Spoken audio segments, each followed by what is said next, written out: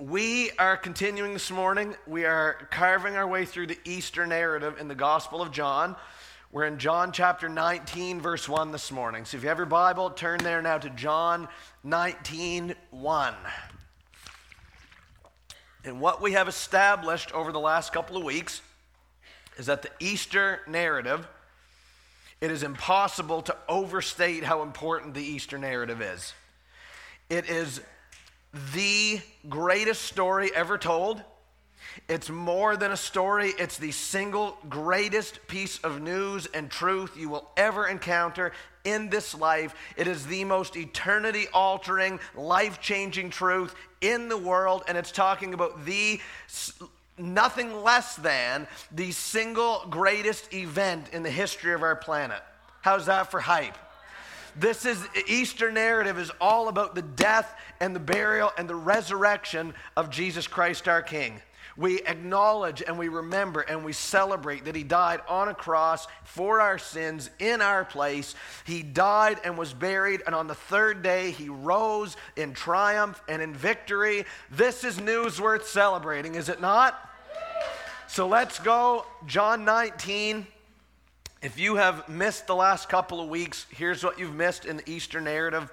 Jesus has been betrayed by Judas, a former friend.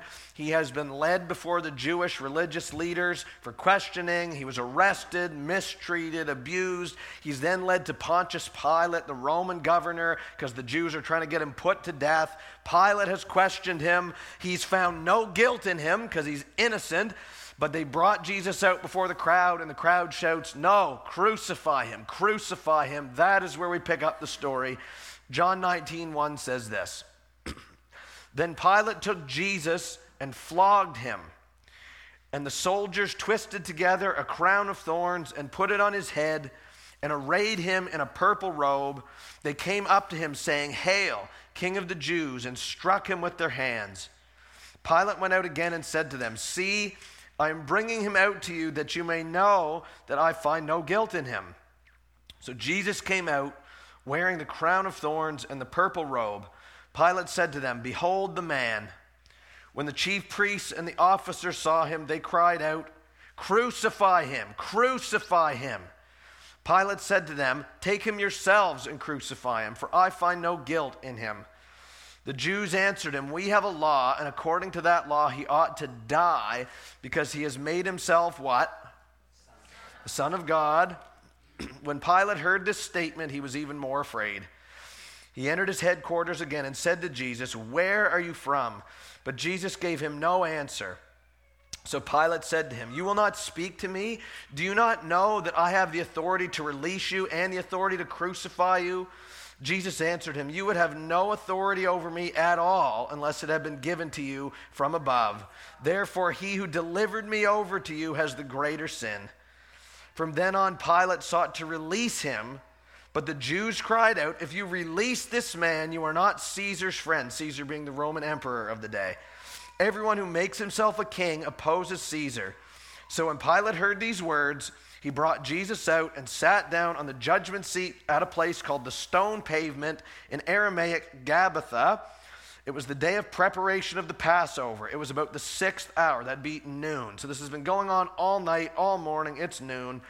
He said to the Jews, "Behold your king." They cried out, away with him, crucify him." Pilate said to them, "Shall I crucify your king?" The chief priests answered, "We have no king but Caesar." So he delivered him over to them to be crucified. This is large, what's going on here. And as we kind of break this down, we'll carve this up into a few sections. The first thing we need to look at is the treatment of Jesus in this sequence. Or perhaps more aptly, the mistreatment of Jesus in this sequence. It starts out by saying, Pilate took Jesus and flogged him. That's a 7-word sentence that you can blow right past super easily. But we need to pause on that and talk about it a little more, because we need to understand, as best as we can, the depth of what Jesus endured. what he went through for us. So this is slightly graphic, but it's important. Flogging was not just a tap on the wrist. There, you did something wrong, don't do it again. Flogging was a severe Roman judicial penalty. You had to have done something real bad to get a flogging. And what they would do is they would put a man down on the ground, they would expose his back, so it was bare skin, and you would be hit with a whip or a lash or a rod of some kind. You'd be whipped repeatedly. I do not have a very high pain tolerance. I don't think I would do exceedingly well with that. The pain, even just of whatever they're hitting him with. I don't care if you're hitting me with something soft, it probably hurts. But you can imagine just the blunt impact on his back, how much that would hurt, how much pain there is involved there. However, it gets worse because it wasn't just any old whip. They were often embedded with pieces of bone or metal or rock. So not only would you be hit and you'd have just the impact of the whip, but it would cut you all over. And not only would it cut you, it had the capability to latch into you when it hit your skin. And when the guy would pull the whip back, it had the capability to pull and tear stuff. So Jesus is nothing less here than beaten to a bloody pulp. That's what the flogging is. Roman flogging was so severe, many people often died just from the flogging. This is no light treatment of Jesus at all. So they flogged him. Then they started to mock him. It says the Roman soldiers came and twisted together a crown of thorns and placed it on Jesus' head. Again, low pain tolerance, low pain threshold. You can find any old thorns and they would hurt me, okay? But these are not like little thorns on most of the bushes we have around here that are like this. We don't know exactly what kind of tree or bush or plant these thorns came from, although some people speculate they came from what's known as a jujube tree. Probably not where we got our jujube candy from. Which, if we're being honest, on a sidebar, they're not that great. Can we just establish that? There are far better candies in the world than jujubes. We can do better, okay? Sorry if that offends you. I'm not actually sorry, okay? If it is the jujube tree or something like that, the thorns are long and they're sharp. And they placed them on his head. So you can just think the pressure of this thing going on your head, but also they're sharp. They're cutting his head. He's bleeding from the head too. Then they put a purple robe onto him. A purple robe signified royalty. Only rich, powerful, important, royal people would wear purple in this day. And they put it onto him to make fun of him, to mock him. They then cry out, "Hail, King of the Jews." They're mock worshiping him, which is painfully ironic because that's what we're actually supposed to be doing, but they're doing it to belittle him. I don't know about you, if you've ever been mocked before, it's not super fun. It's not like, oh, I'm making fun of you because you have your shirt on backwards today, and tomorrow I'll forget about it. It's not just a light teasing or joking around. You guys know about mocking. They're directly attacking his identity. They're going right to the core. If you've ever had any kind of treatment like that in your life, you have a piece or a little bit of a taste of what it felt like for Jesus, mocking him. It says, then they struck him with their hands. So they haven't done enough to him yet. Now they got to beat him more with their hands. After that, he's publicly humiliated. It says that Pilate brings Jesus out before the crowd. And before the crowd, he's wearing the crown of thorns and the purple robe. And he's bleeding, no doubt, all over. And he's been beaten to a pulp. And Pilate says, behold the man. Here he is. Now other people are looking at him. All the crowd can see him. After that, Jesus is brought back inside and he's interrogated further. Again, this is not just light question asking. How you doing today? That's not an interrogation. This is intimidating. He's trying to put the pressure onto Jesus. If you've ever been interrogated before, again, you kind of have a taste of what this is like. Pilate says to him, where are you from? You can just almost hear the urgency in his voice. He's getting more intense about it. And after all of this horrible treatment of Jesus, the thing that tops it all is then he's ultimately rejected. They come out and Pilate says, "Behold the man." And the Jews respond, "Crucify him. We want nothing to do with this guy. Put him to death. He ought to die." Verse 12, "If you release him, you're no friend of Caesar. He's a criminal. He's a no-goodnik. He needs to be put away." Verse 15, away with him. Crucify him. The people that Jesus loved, literally the God who created them, is standing before them. And they say, "Away with him." This is horrible. This is tragic. And what you need to understand through all of this, it's heavy, it's large. You need to ask yourself, why? Why is this happening to Jesus? Why is this going on? He's literally innocent of any crime. He didn't do anything. Why this? I'll tell you why this. He's doing this for you. He is doing this, and make no mistake, he is allowing this to happen to him. We've established this all along. Jesus is God. He has foreknowledge. He is in control over all things. He easily could be more perceivably in control of this. He could bust out of here. He could slip away. He could do whatever to get out of this treatment. But he endures it. He takes it onto himself, even though he didn't deserve it. We deserved it. You deserved it. I deserved it. But he took it. Why? Because he loves you.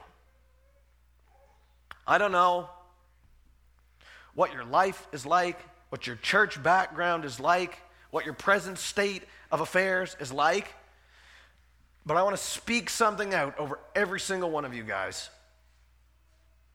God loves you. You say, "Oh, even me." Yes, even you.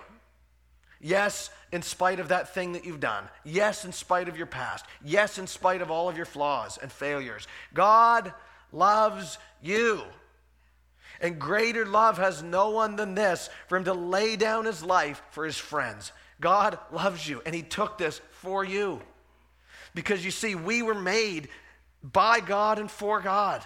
We were made to be in a relationship with God and be close to God and to walk with God and to worship God. That's what life for human beings is supposed to be like, for all of us. But we have all sinned. We have all fallen short of the glory of God. We have all turned away, turned our backs on God. We've rebelled against him. We've treated him with contempt. We've broken his laws. We've violated his character. We have all sinned, and sin separates us from God. Our sin prevents us from being able to have that relationship with God, which is what it was supposed to be all along. It's impossible for us to live the lives we were created to live in and of ourselves because of our sin.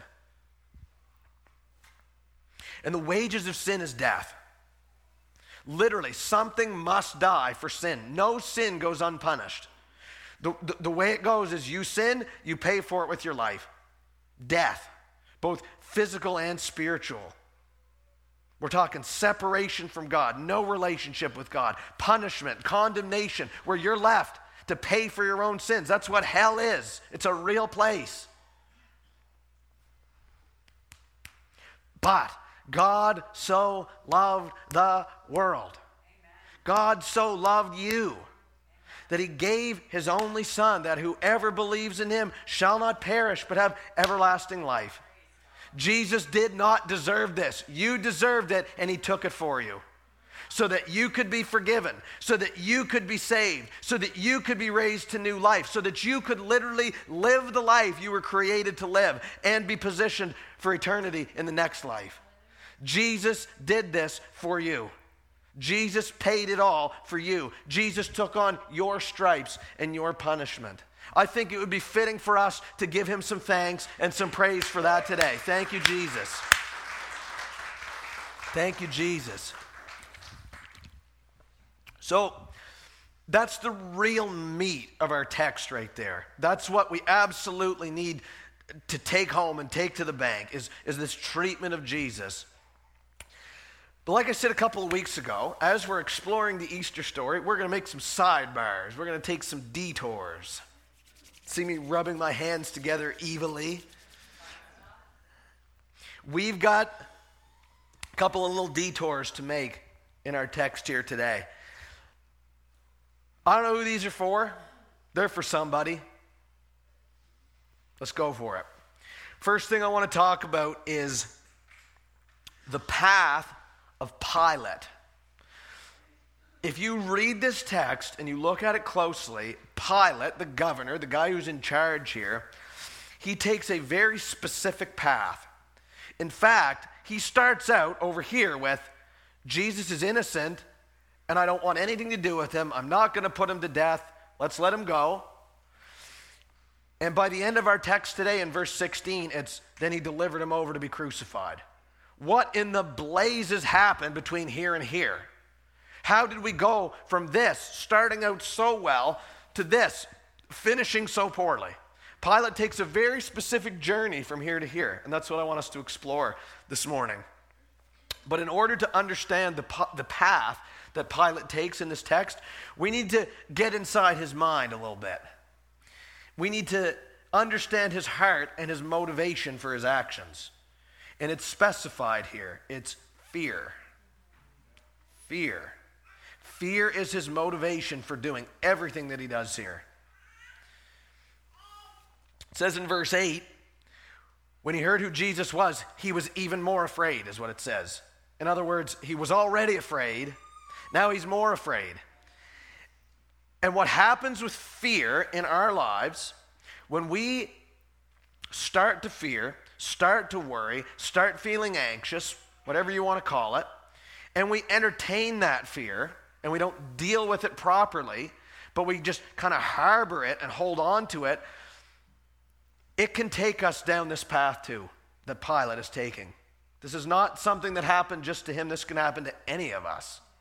So, I want you to see what he did. If you go to the next slide, there's three things that Pilate did. There's three things that this path of fear leads us on. The first thing, when you are harboring fear in your life, when you are giving into fear, following and being governed by your fear, what you're likely going to do is you're going to start trying to manipulate. Somebody say manipulate. You're going to start trying to manipulate your circumstances. You're going to say, well, I don't want to confront that fear, so if I just try really hard and use my cleverness, I can change this, and this around, and I can work out a favorable outcome for myself without having to deal with the fear. That's what Pilate does. He wants Jesus released. You have to remember that. It literally says he sought to release him. That's what he wants, but he's afraid of what the people are going to say. So he comes up with this convoluted, twisted, nonsensical plan to get Jesus released. So he doesn't have to deal with his fear. Here's what Pilate does. He flogs Jesus. He beats him up terribly. Crown of thorns, whip on his back, purple robe, all this. And he brings him out before the people, and he says, behold the man. In other words, what he's trying to do is say, look, I beat the guy up. I beat him senseless. That's good enough for us all, isn't it? Why don't we all just go home and grab some lunch? That doesn't work. He then says, in verse 6, the people yell out, crucify him, crucify him. Pilate says, you go crucify him yourselves, Pilate says. Excuse me? We established the other week that it was not lawful for the Jewish people to put anyone to death. Here's Pilate, a government official, literally a man of the law,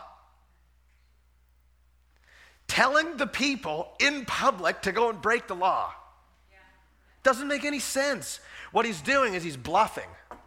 He says, you go crucifying, and he hopes that the people are going to say, well, we can't, it's illegal. And Pilate's going to say, oh, of course, how could I forget? I guess we're done here then. Sorry, guys. Doesn't work. Second thing Pilate does, when that doesn't work out for him, he starts to justify. Somebody say justify. starts to make excuses for what he's doing or what he's going to do. You'll notice here in verse 13 of our text, he takes Jesus to this stone pavement place, this judgment seat, in Aramaic called Gabbatha. So before this, it seems like he's talking to Jesus just kind of in his headquarters.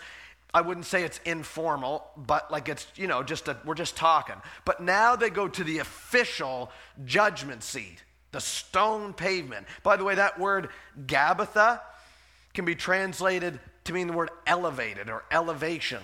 So what Pilate is doing here, he goes and he sits on his high, official, exalted seat to remind himself, oh, right, I am in the authority here.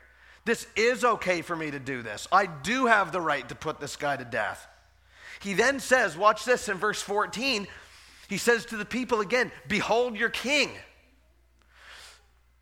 A few verses earlier when he was addressing the crowd, he said, behold the man. You see that? I think it's in verse 5. Why is he man here and now he's behold your king? Because he's trying to justify in his mind, oh right, this guy is bad. He is claiming to be a king. He is deserving of death. I'm going to be okay and in the right if I give in to this and put him to death. It's as plain as day what he's doing. And then he goes to the third thing, which is to spiral. This is where it just gets worse. Now we've manipulated, now we're justifying, and now we just go deeper into the hole. And that's what Pilate does in verse 16. He then delivered Jesus over to be crucified. That's how we got from, I want to release him, he's innocent, to, yeah, go ahead and put him to death. Fear. And this path that fear drug him down. You know we're bringing this into our own kitchen this morning, right?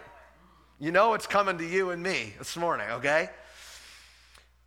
We wrestle with fear in this life oftentimes, don't we? We come into situations or circumstances, we can't see a way around it, we think it might go bad for us, we start to fear, we start to get anxious. There's literally an anxiety epidemic in our world. This is not something that is isolated for a few, happens to many. And when we start to gravitate toward that fear, and we start to give into it, and we start to hold on to it rather than dealing with it and confronting it, this same path, we come right into this. This is as old as the day is long, right here. I'll give you a few examples. These won't pertain to any of you guys, okay? My nose has grown, yep. What about money? We fear over money all the time. I don't have enough. I don't make enough. I'm going to run out. What if I lose my job? The inflation rate is skyrocketing. Everything costs so much. What if I don't have enough money? And we worry and we fret and we keep ourselves up at night over money. And when we harbor that longer than we ought to, one of the things we'll start to do is manipulate. Here's what we'll say. Well, I'm not going to give to God right now. I can't afford to tithe right now. I'm not going to be generous with other people right now because I need it. Right? And then we start to justify. God understands. God knows how much I make. God knows that I need this. Oh, I'm talking to somebody. And then what happens? It doesn't get any better. It starts to spiral. We keep going down. This is where we keep ourselves up even longer at night worrying over money. This is where we're all the more anxious about money. This is where we might start coveting other people, what they have. Well, they have money. It's not fair. I should have it too. And this is where we might even resort to trying to make money by illicit gain that God doesn't want for us. This is the path that all started with fear, and it can bring you right down, just like that. Here's another one. Maybe you have a fear of being alone. That could be any kind of ways, but I'm thinking especially like a romantic relationship. I don't want to be alone, and I fear being alone. So what happens is we start to manipulate.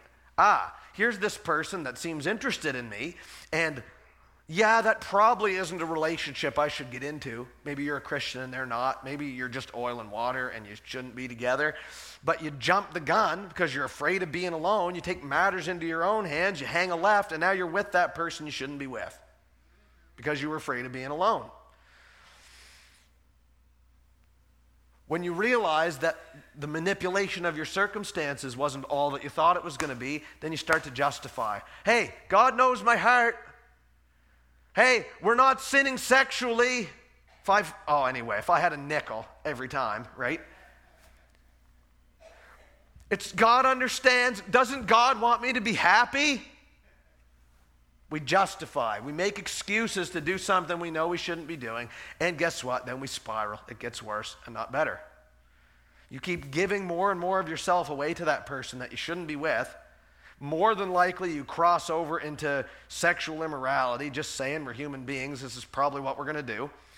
We give more and more of ourselves away in a relationship that we shouldn't be in. And it goes poorly for us. Here's one more example. Maybe you have a fear of rejection. Maybe you have a deep, self-imposed need for people's approval. And you're worried, what if people don't like me? What if people don't accept me? So you say to yourself, I'm going to go above and beyond, way above and beyond, perhaps in a way that's not even healthy or sustainable. I'm going to make sure that people like me and they accept me. And so you try to please people, please others. You pour yourself out, burn yourself out, and you justify it saying, I need this.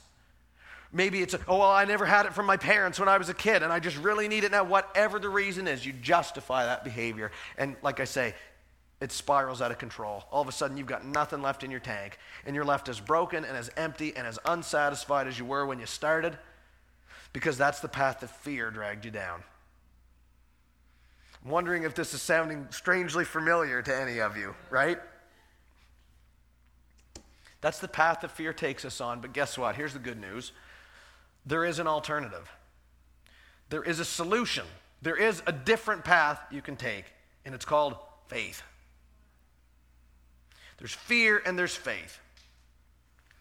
Faith specifically in the Lord. Trust and confidence in who He is, in what He's done. Hey, we sang it already. All my life you have been faithful. He's never let you down once. Things might not always go the way that you want, but God has always taken care of you. He's always provided for you. He's always gotten you through. And it's to walk in that confidence. That's what faith is. What I love is that in our text in John 19, in the midst of all of Pilate's fear that he's giving into and he's not really dealing with very well, Jesus is revealed in the midst of it. In verse 7, it comes to Pilate's attention, this man is the Son of God. Later on, Jesus says to him, you would have no authority over me at all unless it had been given to you, aka by Him. That's just a revelation of this Jesus standing before me is someone I ought to be paying attention to. His identity is revealed right in here. And the same is true today. I don't know what your fear is, but you need to understand that Jesus is ready, willing, and able and wants to reveal Himself to you in the midst of your fear. He's not saying, you clean yourself up, you deal with that fear, and then you come to me. He wants to meet you right in it because He's good. Because He's good. Pilate did not get it. He did not make the right choice. He did not respond properly. But that doesn't have to be your story. When Jesus reveals Himself to you in the midst of your fear, you can respond in faith to Him. And you say, Braden, you don't understand. You don't know my circumstances. You don't know what I'm going through. You don't know how big the mountain is in front of me, and I can't see a way around it. And I say to you, friend, exactly. You need to trust in the one who can. His name is Jesus. Enough of this foolishness of trying to deal with our fear and go down this terrible road that it always leads us down and it always leaves us broken and empty. It's time for the church to rise up in faith in Jesus Christ. You got to remember who he is. You got to remember what he's done. You got to remember all the promises he's spoken over you. You got to remember his faithfulness over your life. And then you stand. You don't have to be crippled by your fear. You can actually stand and put one foot in front of the other and walk. Not in your strength. Your strength and mine is like this. It's not very good. But you can walk in his strength that he supplies by his Holy Spirit. But you got to want him. You got to ask him, Lord, fill me with your Spirit. I don't want to harbor this fear anymore. You got to repent of that, lay it at his feet, surrender to him, and then trust in him. That is the solution to your fear. Let's move on to the last bit here, and then we'll wrap up. We've talked about the treatment of Jesus. We've talked about the path of Pilate. Now we've got to talk about the sin of the people. The crowd that's here. Obviously, they sin by getting Jesus put to death. Answer me this. Was that a good thing for them to do? No. Okay, pretty obvious. But there's another subtle, kind of a different layer of sin in this, and it's this. It's the fact that they've rejected him in the first place. Yeah, the putting him to death was wrong, but where they got off was they rejected who he is, and they resisted rather than surrendered to him. They yell out in verse 6, crucify him, right? This is when Jesus has been brought before them, revealed to them, and they say, no. Verse 15, they say, away with him, crucify him. Verse 7, they say, this man has made himself the Son of God. This is tantamount to saying, hey, these claims about Jesus can't possibly be true. I don't believe it. I'm out of here. I'm a realist. I'm an atheist. I'm a person of science, and this Jesus stuff is all horse feathers, so I'm out. That's like saying that. In verse 12, they say, you're not Caesar's friend if you release him. So now they're buddying up to the systems of the world and the institutions of the world rather than trusting in the Lord. And by the way, I'll just remind you, Jesus said in another place, if you make yourself a friend of the world, you're an enemy of God. Pretty black and white. So the people sin by rejecting and resisting Jesus here. And guess what? We are capable of the exact same thing. Very same thing. But we don't have to be. If you are not a Christian, if you have never surrendered your life to Jesus Christ, if you have never been born again and saved by faith in him, I just need you to know something today. Yes, you might be a good person, whatever that is. You might be moral. You might do lots of nice things. You might do more good than bad even. But you're on the wrong side. It's not about what you do. It's about putting your faith in Jesus who gave everything for you. You cannot make yourself righteous. And by your non-acceptance of Jesus, obviously you're rejecting him. You're doing the very same thing the crowd in this text who's so clearly guilty and in the wrong is doing. Maybe you actively resist and reject. You just say, that's a bunch of hoo-ha. I'm not buying that. This Jesus stuff, Christians are idiots. How could you believe any of this stuff? Okay, obviously that's rejection. But also, trying to be undecided about it is rejection too.